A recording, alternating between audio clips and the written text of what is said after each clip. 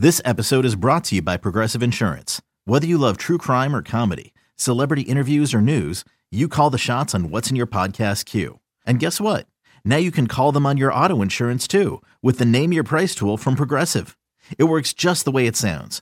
You tell Progressive how much you want to pay for car insurance, and they'll show you coverage options that fit your budget. Get your quote today at Progressive.com to join the over 28 million drivers who trust Progressive. Progressive Casualty Insurance Company and Affiliates. Price and coverage match limited by state law.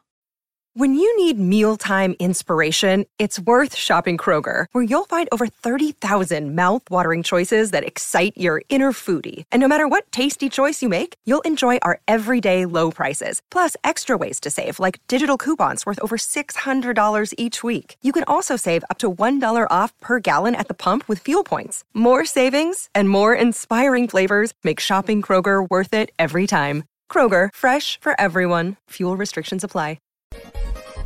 Let's get back to You Better You Bet, presented by BetMGM on the BetQL network. You Better You Bet, presented by BetMGM. PJ Glasser, Mark Drumheller filling in for Nick and Ken. We are on Stadium, so make sure you guys go to watchstadium.com. You can check us out over there. We are still on Sirius Channel 160, Sirius XM 205, twitch.tv/BetQL, YouTube /Odyssey Sports. You can listen to us on the Odyssey app as well. Had two great guests these last two segments. Kenny Ducey joined us, talk a little MLB. We had Denton Day on, talking some NFL, college football as well. Mark, now it's time for us to dive into some college football, sport we both love quite a bit. Georgia right now, they are the favorites at plus 350, and rightfully so. Mark, have you had a chance to look at Georgia's schedule for this upcoming season? Because I know we've given them a lot of flack for their schedule the last 2 years, but man, they're making up for it this season. That schedule is ridiculous. Yeah, it's definitely a tough one, but Georgia, I mean, the roster is so strong. I mean, now they get Carson Beck back. I think the offense is going to look even more dynamic than it did towards the end of last year. So they're definitely the team to beat. I mean, the schedule can be tough, and it can lead to some regular season losses that you probably wouldn't expect. But now we're moving to a different playoff format, so how significant is it? You know, teams don't have to go undefeated anymore to make the playoffs. So I think Georgia's going to be just fine. But it's going to lead to definitely a lot of fun games. I mean, it's insane. Like, all of their true road games right now are against teams that would currently be ranked. So they're at Ole Miss, they're at Texas, they're at Alabama, they're at Kentucky. They play Clemson to open up the season in Atlanta. They get Tennessee and Florida. They get Tennessee at home, and then, of course, they get Florida in Jacksonville. So it's a tough schedule. Their win total is at 10.5 games. So, you know, right now, basically, Vegas is telling you, will Georgia only lose one of those games? I agree with you. The talent is certainly there. They're the best team in the country. I think they probably win it again this past year if Bowers and McConkey aren't nicked up in that SEC championship game against Bama. And it just sucks for them that, you know, a year in which they go undefeated the entire regular season, losing the SEC championship, it just so happened that the way it worked out with the other teams that were undefeated, and obviously the tiebreakers with Bama and Texas.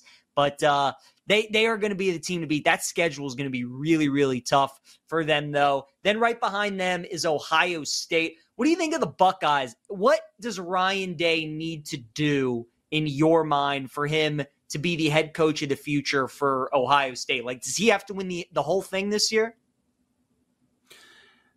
I think winning the Big Ten would be a step in the right direction, but I also think bringing in Chip Kelly is also, a step in the right direction. I think Denton really nailed it when he said it's going to give him the opportunity to breathe, right, and not be, the center of the attention all the time, from an offensive play calling standpoint. Kelly's a guy that he can trust, so he has no problem, delegating that out to him. So I think I was surprised that, I guess like Will Howard's going to be the answer at quarterback there. I thought last year with Kyle McCord, that was kind of their Achilles heel a little bit, right? They didn't have the strength at the quarterback position. So I was curious to see if they would really, make a push to bring in a bigger name at quarterback. I mean, Howard definitely good with those weapons around him. He's going to be absolutely fine in that offense. They're going to be able to run the ball very effectively, and he still has guys like Ibuka, he can get the ball out to. So I think Ohio State's going to be great. The Big Ten is going to be so much fun with the infusion of talent, from the different teams coming in. Fast forward to week 0. I cannot wait for this season, but I think Ohio State, from a roster perspective, is right there up with anybody, and it's reflected in the odds. Yeah, I mean, they probably got the best player in the transfer portal, getting Caleb Downs from Bama, who's like, I mean, for a true freshman to start on Nick Saban's defense and then get like All-American honors, kid's pretty good. So that's a good pickup for the Buckeyes. If Ryan Day loses to Michigan again, and then Ohio State makes it all the way to the championship game and loses in the title game, do you think he still comes back next season? Or if he loses to Michigan, he has to win the title? It's a great question. It's a great question. It's a cruel world. And, with Chip Kelly lurking there, you wonder if they would make a move. I don't think so, though. I mean, there's still, even if he doesn't get over the hump, I still think he gets a little latitude. But I shouldn't say I don't see any way. I would be surprised if they lost to Michigan this year. I think Michigan's going to take a step back with the losses, the attrition that they suffered, in the coaching staff and whatnot. So I think this is Ohio State's year. But, I thought that the past couple years. Like, I don't think in that game going into the season, I thought Michigan, even this year, would win the Big Ten. So, maybe I'm a little bit biased and I give Ohio State a little bit more credit. It's definitely a huge year for Day, though. If he doesn't get the job done this year, the seat's going to get hot. How can it not? No question. Oh, no question. Especially now that Harbaugh's gone, right? Like, what's the excuse? Because you already lost to Sharon Moore last year, and now you get him at the Horseshoe. Mark, I really think if Ohio State, if they lose to Michigan, that he has to win the national title, or I think he's gone. Like, as crazy as that is to say, look, we both know there are just certain rivalries. There are certain games that weigh more than others. The only reason Gus Malzahn was at Auburn for as long as he was because, he beat Saban every couple of years, right? Once every 3 years or something like that. Like, if you lose 4 straight to Michigan and you win the national title, fine. You won the title, so people can live with that. But if you lose to Michigan and then you get so close and you lose in the title game, man, as crazy as it is to think, like, I think he's going to be gone, man. And do you think it's so hard because, like, 2022, they should have been national champions, right? Not last year, the year before. The kicker misses the kick, when the ball drops on New Year's on the East Coast. It was just, they were right there. Stroud, had a tremendous game against that Kirby Smart defense. There was nothing that, Ryan Day probably could have done some things differently, but ultimately they should have won the game. So it's hard to, be that rough on him when that he did everything he could to put his team in position to be national champions. Now, it was the playoff game. They would have still had to win the national title game, but they would have steamrolled TCU. We all know that. So they were that close to being national champions. So I think it'd be hard to make a drastic move if they lost to Michigan and got back to that spot again. I mean, look, they still win a ton of games. The guy still recruits really, really well. He just can't beat Michigan, and he hasn't won the title yet. So this is a big year, no doubt. Do you think there was some under-the-table conversations when Chip Kelly took that OC job that maybe he would be the coach in waiting? Like, do you think he takes that job strictly just wanting to get out of UCLA, knowing that there's no more Pac-12? They're constantly going to be looking up to these other programs in the Big Ten, maybe not wanting to be a head coach for this year, right? And everything that comes with that and NIL and all that, but also knowing that if he makes kind of this move from being a head coach to an OC, maybe in a year he could be the head coach of the Buckeyes. Like, do you think that is played into all of this as well, that maybe Chip Kelly could be the next coach of Ohio State? I'm not going to say it's not possible for Chip Kelly to be the next coach of Ohio State, but I think his relationship with Ryan Day, makes that type of a conversation very unlikely, right? I think this is more of maybe Chip Kelly doesn't want to be head coach at all. Maybe he'd rather be offensive coordinator for a team that can contend for a national championship than be head coach for a team that's not. We know he's flirted with the NFL. He was in the running to be offensive coordinator there. Maybe he's just a point in his career where he doesn't want to build an entire program. He just wants to go out there, coach ball, coach offense, and be on, for a winning team, a team that can legitimately win the title. So I think that's what the situation is here.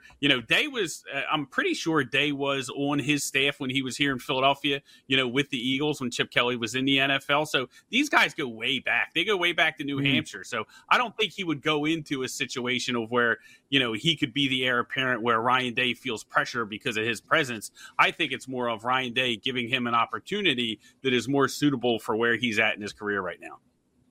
What about Texas? Obviously, Sark got him back to the college football playoff. They had that big win in Tuscaloosa last year. He gets Ewers back as his quarterback. Are you a Quinn Ewers guy? Like, are you in the camp that he's going to be a really good pro, or do you think he's a bit overrated? I think it's tough to say right now. I think we still have to see a lot more Quinn Ewers before we know that. I think that Texas, again, roster strength, they're right up there with anyone. I don't think they're going to have any problem with the SEC schedule. I think Sark took a big leap this year in where he took that program. The interesting thing is, Manning's breathing down his back. So what does that look like? If Ewers slips up early, is Manning able to overtake him? When do they assert Manning into the offense? When do they start giving him reps? All that makes a very interesting season for Texas, but they're pretty strong. Now, they lose a lot at the wide receiver position. They still have Isaiah Bond there. They have some guys. How that plays out, will be interesting. But from a roster strength perspective, recruiting, they're getting a ton of people in there. So I really like Texas this year. I think they're going to be very, very successful in their first year in their new conference. I think the biggest question for Texas, what's funny to me, Mark, is Texas is a lot like the Detroit Lions, right? Great offense, great defensive line. They can stop the run, but the pass defense is like their bugaboo, and that's what killed them. That's why that matchup against Washington, I think Texas is a better team than Washington. What a terrible matchup that was for them, though, with their pass defense going up against that Washington passing attack, right? Much like the Lions. We know the Lions have a great offense, can stop the run, but it's that pass defense that kills them. That was the difference against San Francisco. So if Texas can solve that pass defense, you hit the nail on the head. Like, the talent is there. Their front seven is excellent. They got a pro quarterback in Ewers. They did lose some guys at receiver, but Sark's got 5 stars. He went into the portal. He got some. It's a Sark offense. I think he's the best play caller in the country. So I'm not concerned at all about Texas's offense. To me, it really comes down to that pass defense because, look, now that you're in the SEC, you certainly, you played your fair share of good quarterbacks in the Big 12, but every week in the SEC, you're going to face pro quarterback after pro quarterback. So even at some of these smaller schools, it's going to be a big test for Texas. And if they're able to adjust to that, if their pass defense can be a lot better, I think they could be good. Dare I say, Mark, that maybe Texas might just be back if they can solve the pass defense. So we'll see. We come back, we'll talk about Alabama. Obviously, Nick Saban no longer in Tuscaloosa. What does that mean for the Tide heading into the 2024 season? PJ Glasser, Mark Drumheller filling in for Nick and Ken. You Better You Bet presented by BetMGM. 2 hours down, 2 hours still to go.